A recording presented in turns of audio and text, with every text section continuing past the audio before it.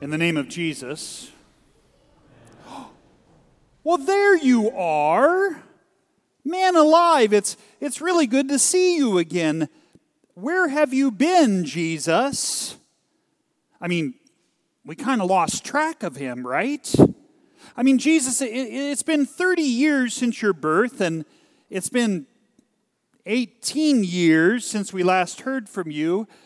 If memory serves, Jesus, the last time we heard from you, you were, what, maybe 12? Yeah, you were a 12-year-old boy, right? Amazingly wowing the Bible teachers and seminary professors at Temple Jerusalem, doing that with your knowledge of Scriptures. Man, Jesus, but what happened to you? What happened to him? I mean, Jesus, you went back home to Nazareth and lived in obscurity. Even the TMZ office out of Palestine couldn't track him down. But now here you are, Jesus. Man, it's good to see you. And 30 years old, Jesus, this is an important age. Do you know why it's so important that Jesus is 30 years of age? Well, oh yeah, Jesus, you know. That's the age when a Levite could be a priest and serve in the temple.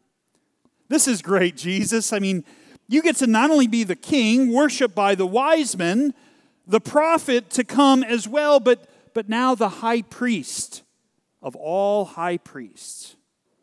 And so we're waiting, Jesus. Are you waiting for Jesus? Yeah, you probably are. We're waiting for you, Jesus, to see how you deal with over 4,500 years of sin, of blood. I mean, what a mess, right? What a complete mess. But thank goodness, Jesus, you are now here. The clock is ticking, so are you finally ready to crank up a kingdom of heaven on earth, Jesus? Are you ready to get this Messiah business off the ground? What's that, Jesus? You are. Oh, about time. Whoa! Wait a minute, Jesus. Why are you walking to the Jordan River? Get back, Jesus. You don't want to go there. Hey, John the Baptist. John, you got to stop Jesus. Don't let him walk over there in the Jordan. That's not where Jesus should be, the Messiah. That's the last place. I mean, come on, John. Your baptism is for sinners, right? John's baptism was for sinners, for screw-ups, for losers, for flunkies. John, you got to stop Jesus. Don't let him get in that Jordan River. Because the Jordan River, well, you know the Jordan River, right? I mean, God wouldn't let his people touch the Red Sea. Do you remember that? The whole baptized in the Red Sea thing, although they never really touched water, they walked through it on dry ground. And we have the Old Testament account here today of the Jordan River. They walked through that on dry ground as well. So I'm a little confused with this whole baptized in the Red Sea, Jordan River sort of thing. But Jesus, well, he can't touch the Jordan water either, right? So John, you keep him out of there. You tell Jesus that he should be the one baptizing us. I mean, he's not a sinner like we are. He doesn't need to repent. So John, you make sure you stop Jesus from touching that dirty, yucky water.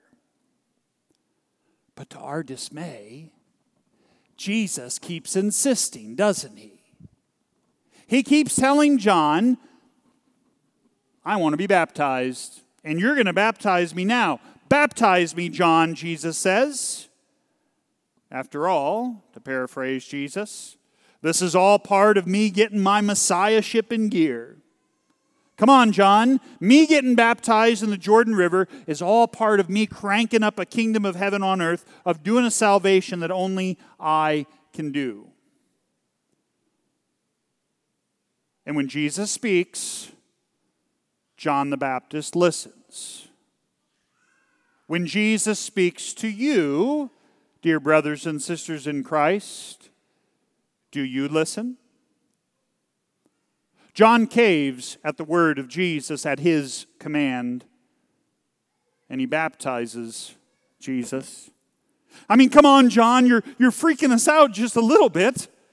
Jesus doesn't belong here with us, I'm telling you. Sin and Jesus, the Messiah, they can't go together. come on, John, you can't let this happen. Surely you're smart enough to know that if you let Jesus step into the toxic and polluted water of the Jordan, it will kill him. I mean, imagine the whole PR thing. That would be like if Jesus were to decide to go eat with sinners or something, right? And hang out with tax collectors. Can you imagine how people would respond to that? Come on, John. You're just going to flush Jesus' whole chances, his whole campaign, right down the toilet. Priests aren't supposed to deal with that stuff. But John doesn't listen to us, does he? He listens to Jesus. And he baptizes Jesus there in the Jordan.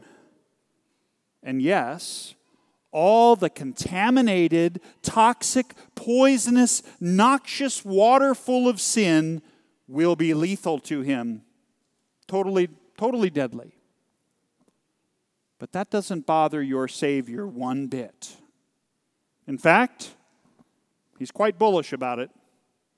Because that's precisely why Jesus is there in the dirty, stinking water of the Jordan. To absorb all the deadly sin in his body like a sponge. And there's a lot of sin there in that Jordan River. It reminds me a little bit of when I was 19 years of age, full of vim and vigor. I had the world, I had it by the tail. And one of my buddies said, "Hey, the Missouri River is at flood stage. Wouldn't it be fun to go put a canoe in that?" And like a total idiot, I said, "Yeah." And so we did. And it was a hellacious trip. But I found out how hellacious when two things happened. One, we decided to get out and go look for stuff that had been washed down river from the flood, and we got stuck in quick mud. Nothing, it exists, nothing like being up to your chest and not being able to pull yourself out, having to rely on somebody else to literally save you. And two, there's a reason they tell you not to mess with floodwaters. I found that out a couple weeks later when all these little circles appeared on my legs. Something called ringworm. Nasty. Imagine all the sin that's there in the Jordan River. Because that's exactly what Jesus now is taking upon himself when he is baptized. And see, no one else could do it. Which is why they didn't touch any of the water of the Red Sea, nor the people of the Jordan. Why the Ark of the Covenant came through on dry ground, foreshadowing the Ark that is Jesus himself, who will one day be in the water and soak up all sin of all time. Why does he do this? Why does Jesus command John to be baptized in the Jordan? Well, to take all of that sin, your sin and mine, to take it to Calvary. And in the words of a good friend and mentor of mine, Pastor Brent Kuhlman, he does it in order to do a Good Friday for you. Good Friday. That's an afternoon that we call good. A Friday we call good for great reason.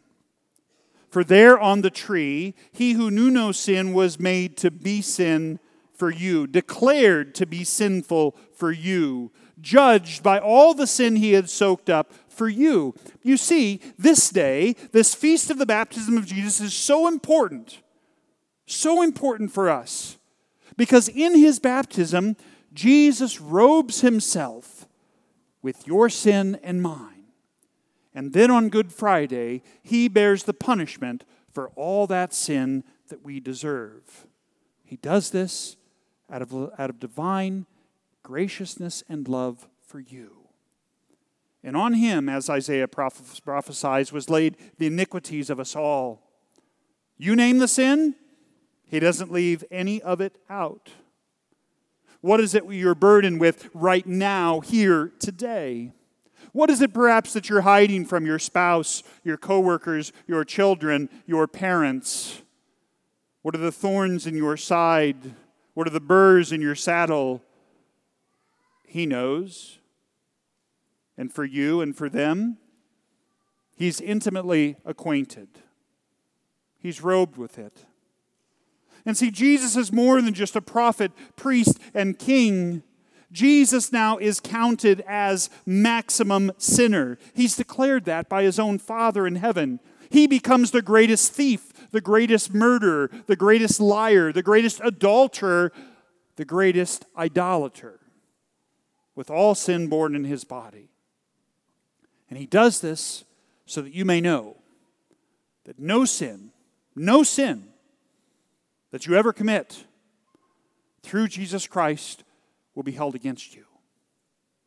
He wants you to know that through faith in His salvific work, in His person and His being, you always have a hope and a future. The world sells you a bunch of other nonsense. It tells you to seek after this peace and comfort and hope in many and other and various ways, and your own sinful nature doesn't help you either. But for this Jesus has come.